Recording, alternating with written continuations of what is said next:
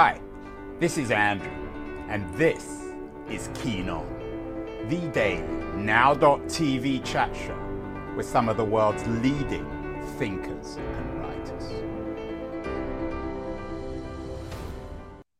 Hello, everybody. It is Wednesday, August the 23rd, 2023, on a rather hot late summer day in San Francisco, unseasonably hot, surprise, surprise. And as the summer slowly winds down, it seems as if COVID might be back. It never, of course, went away. According to CNN, it might be time to break out the masks again. I'm sure that's not going to cheer many of us up. Kaiser Permanente, one of the most credible, I think, healthcare networks, is reinstating the mask mandate, and Hollywood studios are bringing it back. Wonder what all this is going to mean for children who believe that we were beyond, or perhaps hadn't given it a lot of thought, lived through COVID, and then now might have COVID back again. One of the people who's given COVID and children a great deal of thought is Anya Kamenetz. She was on the show last year talking about her new book, The Stolen Year, how COVID changed children's lives and where we go now. And Anya is joining us again from Brooklyn, where she lives. Anya, what's your sense of two things? Firstly, where we are with COVID, and secondly, how these almost inevitable relapses, I guess, this reappearance of COVID, it's obviously never going to go away completely, how this might affect children as we move forward. So, I think we're in sort of what people forecast to be the endemic phase of the virus, in the sense that most people who don't have challenges to their health, rightly or wrongly, it's faded into the background of our lives. We might take a test, we might wear a mask on a plane, but it's not something that really haunts our everyday existence. The impact that I see on kids these days is really more in the lingering effects. So, for example, kids still aren't fully socialized into being in group environments, being with their friends. I'm still seeing and hearing reports of impacts on kids in terms of their ease with other people, their level of social development. Obviously, we know that kids are not back to where they would have been academically after so many years of disrupted education. And I think that there's something more subtle that's hard to put a finger on, which has to do with kind of the felt sense of all rightness, that at least in post-war America, at least for the last few decades, people were used to kind of giving their kids a sense of being okay, things not easily being disrupted. And that's something that's really just gone. You've started your own Substack, The Golden Hour, and you describe it as a reader-supported publication. What to say to your kids when they can't go outside because of the apocalypses, and your new Substack focuses on this notion of the Polycrisis. Perhaps you might say something about this Polycrisis and how COVID fits in, whether it's just a piece of it or the defining quality. Yeah, absolutely. Thank you. So, I think for most of us who pay a good amount of attention to the news, the term polycrisis was actually used at Davos a couple of years ago. Of all places, given that they're both the cause and the consequence of the polycrisis. Well, exactly. And some people say, well, it's a way of making a god of the mess that they've made of the world, and sort of giving away some of their agency in it. But I do think it's a useful term to kind of understand that we're in a permanent age of non-normalcy, right? So the interlocking impacts of things like pandemics, climate change, the global unrest, the war in Ukraine, obviously things that have been with us forever, like poverty and crime and colonialism and racism, all of these things kind of intersecting and feeding off of each other. So the phrase used by the US military is that climate change is a threat multiplier. And you can kind of see that in things like, there is a hurricane off the coast of Hawaii, which causes hurricane forced winds that blow across a brush fire, which turn into a catastrophic wildfire. Then in the aftermath of that wildfire, you have problems. It is very, very hot, unseasonably hot. And so people are dealing with the lack of power and therefore lack of air conditioning. And so all of these things kind of cascading at once. And then the social relations that come in a polycrisis, there's different pushes and pulls, but really we're talking about a loss of social trust, a loss of trust in institutions, in governments, which leads to then a lack of participation in democratic systems, even when they exist, which obviously just kind of devolves and feeds onto itself. So, I think most people in the US can perceive a bit of a gulf between what is actually, what people are experiencing in their everyday lives as the most important issues and what politicians are talking about on a day-to-day basis. And that gulf is measured also by our apathy and our unwillingness or inability to participate in the democratic process. I'm rereading Rick Perlstein's Nixonland, and it reminds me of how crazy things were in the late 60s, early 70s. America on the brink of civil war, economic chaos, true war overseas, Vietnam, undermining institutions and so on and so forth. Yeah. Is the difference, and Anya, you know this as well as I do, is the difference today in terms of our quote unquote polycrisis that we're less resilient, that we have somehow assumed that there wouldn't be crises, that we were living at the end of history and suddenly history's reappeared and we can't deal with it? Or is there something different about these series of crises, environmental, political, cultural, institutional, in the 2020s as, say, in the 1960s or 70s? I love that question. I love Rick Perlstein's work. I've thought about that juncture in U.S. history and global history a great deal. And, I think there's probably a lot of parallels to be drawn. I think everyone, the apocalyptic feeling of, say, New York City in the early 70s, the Son of Sam, the blackouts, probably in terms of mood is quite similar. I think the only differences that I would draw today would be, number one, of course, the nuclear existential threat has in no way gone away, right? So we're still living in a nuclear world. And the deterioration of the kind of Cold War stasis, which you talked about, the end of history, does raise the fear factor on that in particular, especially when we had someone like Donald Trump in charge of the briefcase, right? The second, of course, is the countdown on the climate crisis. So, in 1969, the climate crisis was known to a few scientists. Today, we are outpacing all projections. And it is truly, Bill McKibben says climate change is the only timed test that humanity has ever been faced with. Any other problem, you can solve it today or you can solve it in 10 years. But with the climate crisis, we really are out of time. And I think that's the feeling that it's hard to argue with. And really the reason that for me, I changed my focus from looking, simply at COVID or at children's well-being in general toward looking at the climate crisis as it impacts young people and indeed all of humanity. You mentioned McKibben and this notion of time running out, Anya. We're living in this sense of end times, and a lot of it is articulated or perhaps discussed by journalists. You did work for NPR. Now you've gone out on your own on Substack with the Golden Hour.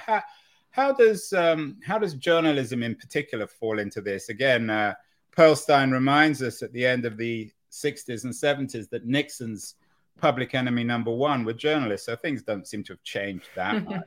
Journalists have always been and will always be very controversial. Some love us, some don't. Some see us as the problem, some see us as the solution. How does that fit in? And how does your shift from a more conventional kind of journalism at a network like NPR to Substack, how does that reflect this? Yeah, that's a great question. So, I pay a lot of attention to Jay Rosen and his criticisms of the media. And he talks about this in political media, but I see it across the board, the difference between covering the odds and covering the stakes, right? So when you talk about covering the odds, you say something like, well, these marine biologists are very worried about, the ocean heat wave. and they're personally affected by it, and they may or may not succeed in getting policies passed. But obviously the health of our oceans is not a concern of marine biologists. It's a concern of all life on Earth. And so when you talk about the stakes, talk about what's really important here and what we really should be placing the most emphasis on. I don't see that happening in mainstream media. I don't see mainstream media, certainly the volume has been turned up, and I think there's been improvements. They kind of have no choice when there's another disaster every day. But in terms of day in, day out, really covering the issue of climate change as it impacts how we work, where we live, how we live, where we put our money, and the rules that politicians and, for example, the Supreme Court are playing by, it does start to feel a little bit like rearranging deck chairs, right, on the Titanic. And so thinking about how the media, how deferential the mainstream media can be to the powers that are in place at the moment, in any particular moment in time, and the reflexive kind of giving of space to people in elected office, for example, whether or not what they're saying has any relationship to reality. That's what kind of it started to grate on me after many, many years. And I'm not totally out of the mainstream media world. I do publish articles in many different publications. But I really, as a freelancer and in my own newsletter, just try to lay my cards on the table and situate myself in terms of, my subjectivity, my priors, and just be as honest as I can with the audience about what I think is at stake here. Do you think that a platform like Substack allows a writer, journalist, broadcaster to be less deferential to the powers that be?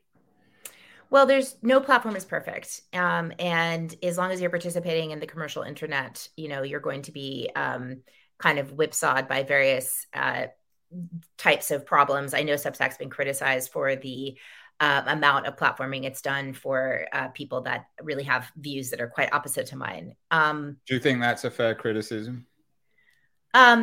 I think that anybody who runs a platform in 2023 has to have a great answer to what are you doing about Nazis? What are you doing about, people who really have views that are abhorrent? And I think that some of the answers Substack has given have been unsatisfactory so far. I'm pretty new to the platform. I like the features that it has and the people it connects me with. So, it's something that I'm happy to work with them for till this point, but there may be a point where I say I can't do it anymore. It's been a strange summer, Anya. We've done a series of shows on Barbie. You wrote something about Barbie or the illusion of choice. I know you're a parent. You haven't taken, I'm not sure if you've taken either of your daughters to the movie yet. You've even seen the movie. But what do you make of our nostalgia? It seems to come out in all sorts of weird ways, also with Oppenheimer, this nostalgia for another America. Yeah, it's so interesting, right? Because that pairing is so fascinating. There's a really good piece in the Washington Post, which I write about in my piece, about how, the nuclear bomb and then is in one kind of original sin of America, or the Anthropocene, in fact, in general. And then this plastic-based culture and economy that Barbie epitomizes very well. That is another kind of Anthropocene bomb, right? So the signature in the Earth's crust that we're leaving as a human race is actually defined by both of those things. It's defined by microplastics that are, that you can see in layers of soil, and it's defined by the radioactivity of the early nuclear tests, which you can see in the soil. And so these are things that geologists are actually using to date when we entered into the Anthropocene. So it is nostalgia. It's a little bit of a reckoning as well. So thinking about, Barbie is a very fascinating combination of embrace and critique of the roles that women have been asked to play in society, how they've been asked to really uphold the consumer culture and economy, right? So women are responsible for 70% of consumer purchases through their, disproportionate share of household tasks. And so thinking about, for me, what it means to be a woman, what it means to be a mother, what I'm passing along to my children in terms of the physical culture, but also the actual culture. and what messages we're sending. Can we live a life that's free of plastic? Can we live a life that's free of this kind of tide of consumerism that seems to wash over us? These are very, very salient questions right now.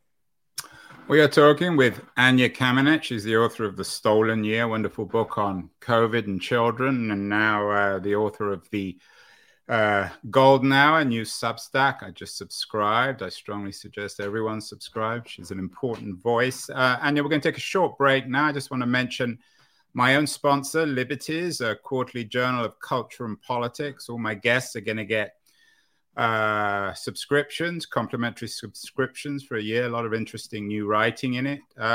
And we're going to run a short ad for Liberties, and then we'll be back with Anya. I want to talk more about social media and technology in the second half of the show. So stay with us, everyone. Beyond the news, the noise, there is nuance, insight. Liberties is not just a journal of ideas. It's a meteor of intelligent substance. It's the place to be for engaged citizens. Politics, opinion, substance. Liberties is a triumph for freedom of thought. A quarterly of urgency, of cultural exploration, of intellectual delight, of immaculate prose. It's invaluable. Subscribe now or find Liberties at your favorite bookseller. And you can check out more Liberties, libertiesjournal.com, where you can subscribe. Anya, you've written quite a lot about screen time and technology. You had an interesting piece on in the New York Times a couple of years ago on being a screen time expert, and then Corona happened, COVID happened. How, in terms of our polycrisis, how do you place technology, social media, and the internet? I think it's a little bit too soon to tell. I mean, that's a cop-out answer, but the ways that we communicate with each other obviously shape society, in many different ways. And we are in a new post-Gutenberg era, right, of multimedia communications and network communications. And so far, the impact on our society, on our democracies, on our economies has not been unreservedly good. But I guess as someone who is in the realm of communications, who cares passionately about, all forms of art and communication, and who writes books and who loves to communicate and talk to people, I can't say that it's all going to be for the bad. The fact that people can be in touch around the world and see what's happening to each other and form relationships across boundaries, now with simultaneous translation, I still have that thread of optimism in me, even though I see so much of the detriment. We've done a number of shows on teen health, social media, and anxiety, one with Hannah Murphy of the Financial Times.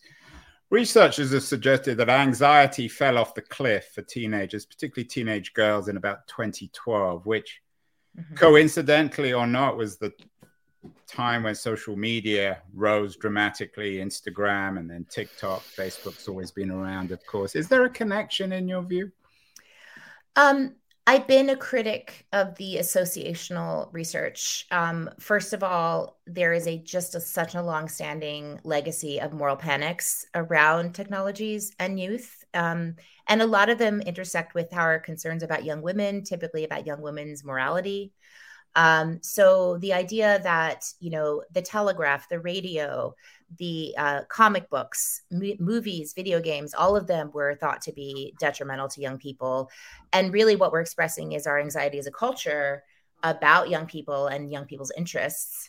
And we're denying their agency. So what the research actually shows is that it is very mixed and inconclusive. And there's a great number of young people that manage to use social media and make it part of their lives, don't have it take over their lives. There definitely are fractions of young people that use it to find things that aren't wholesome for them and things that aren't helpful for them, and it can draw them into, kind of dark alleyways of the soul. But I would argue that that's always been the case. There have always been a group of young people that sadly aren't getting the support that they need at home. And in previous generations, you would find much higher rates. I mean, I'm talking about just in my teenage years or 20 years ago, you had very high rates of drug abuse, very high rates of teen pregnancy, of car crashes, of violent fights. All of those things are lower than they used to be, even as anxiety has risen. So what we've seen is perhaps a displacement overall in the type of risk-taking behavior that young people are taking part in, where more of it is online, which is less physically damaging, maybe it has reverberating effects onto their mental health. And so we have to think about, what would a society look like that gave all young people the ability to thrive and to take risks in a way that actually, goes to their development, because this is something that they're being genetically driven to do. In terms of that research, are you suggesting that I think you used the word inconclusive, is it inconclusive because it doesn't really show the rise of anxiety, or is the rise of anxiety clear? It's just not clear why people suddenly became so much more anxious after 2012. It's inconclusive because there have been many, many attempts to establish a causal relationship between dose and response, the amount of social media one imbibes and their mental health. And in all of that research, which is correlational, right? So we're not randomly assigning young people to use social media or not to use social media, except in very short range experiments. And in those, it tends to be inconclusive. So overall, the relationship between the amount of social media one person consumes and their mental state is not showing a strong correlation. And that's what I mean by inconclusive. That's why researchers who look at the research categorize it as inconclusive. Do you think the rise of the so-called influencer economy, whatever that means, also has compounded a degree of anxiety? I'm not saying all teenagers want to be influencers, but some do, and there seem to be some pressure, and the consequences both of failure and indeed in some ways even more of success of the influencer economy can be quite traumatic on teens and young people. I mean, I think it's interesting, how influenced are they actually by the economic model of this kind of celebrity, which indeed I find is very grueling. So for people that do make it their living to post on social media, including many young people, it's very, very difficult. For the young people that follow them and like them, how affected are they, or how much do they even realize the impact on them? I think this is a question that probably goes back decades, right? So how did the fans of the Beatles, think about what it meant to actually be a Beatle and to be constantly chased by paparazzi and screaming people everywhere they went? Probably didn't think about it very much. What about fixes for all this, Anya? I know you've started your Golden Hour as a kind of advice center and a way for you to articulate our way out of the polycrisis. Yeah. How do we begin to do this? There is no single fix, of course. There's no single fix, and I don't presume to be the arbiter of all solutions. What I'm really focusing on is what I feel like I can explain, which is how to deal with our emotions that arise in relationship to what we see going on around us. And skillfully dealing with those emotions, I believe, is the first step. And certainly as parents or caregivers of young people or teachers of young people, we need to be able to address these emotions as they arise. The mental health crisis among teenagers and young adults is very real. And we don't serve them by avoiding topics that we find are going to be difficult or upsetting to address. What young people uniformly tell me is they already know about the climate crisis. They know about it in elementary school. Just for example, they know about racism. They know about war and the things they hear on the news. And they're looking for adults to be a trusted advisor to help them make sense of the world around them and to help them manage the emotions that come up. And in order to do that, we need to be in charge and master our own emotions as well. What about for parents who aren't sure, even if there is a polycrisis, or at least if there is one, it's no different from any other series of crises in history? How should parents present their own ambivalence or confusion? I think that's a great question. I think that most people in the United States in this summer had to deal with extreme weather. You don't have to have a big story to tell about why it's happening to be able to talk about the extreme weather and how it makes us feel, that we can't do our everyday activities. So that's one place that you can start, just very clearly with the weather forecast. In terms of ambivalence and confusing information, there's a lot that we can do and should do to help the work of schools in helping young people understand misinformation, understand disinformation, how to discriminate among sources of information.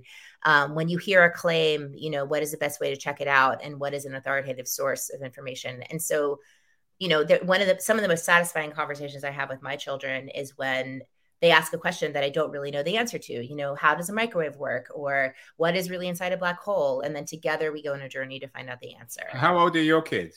They're 6 and 11.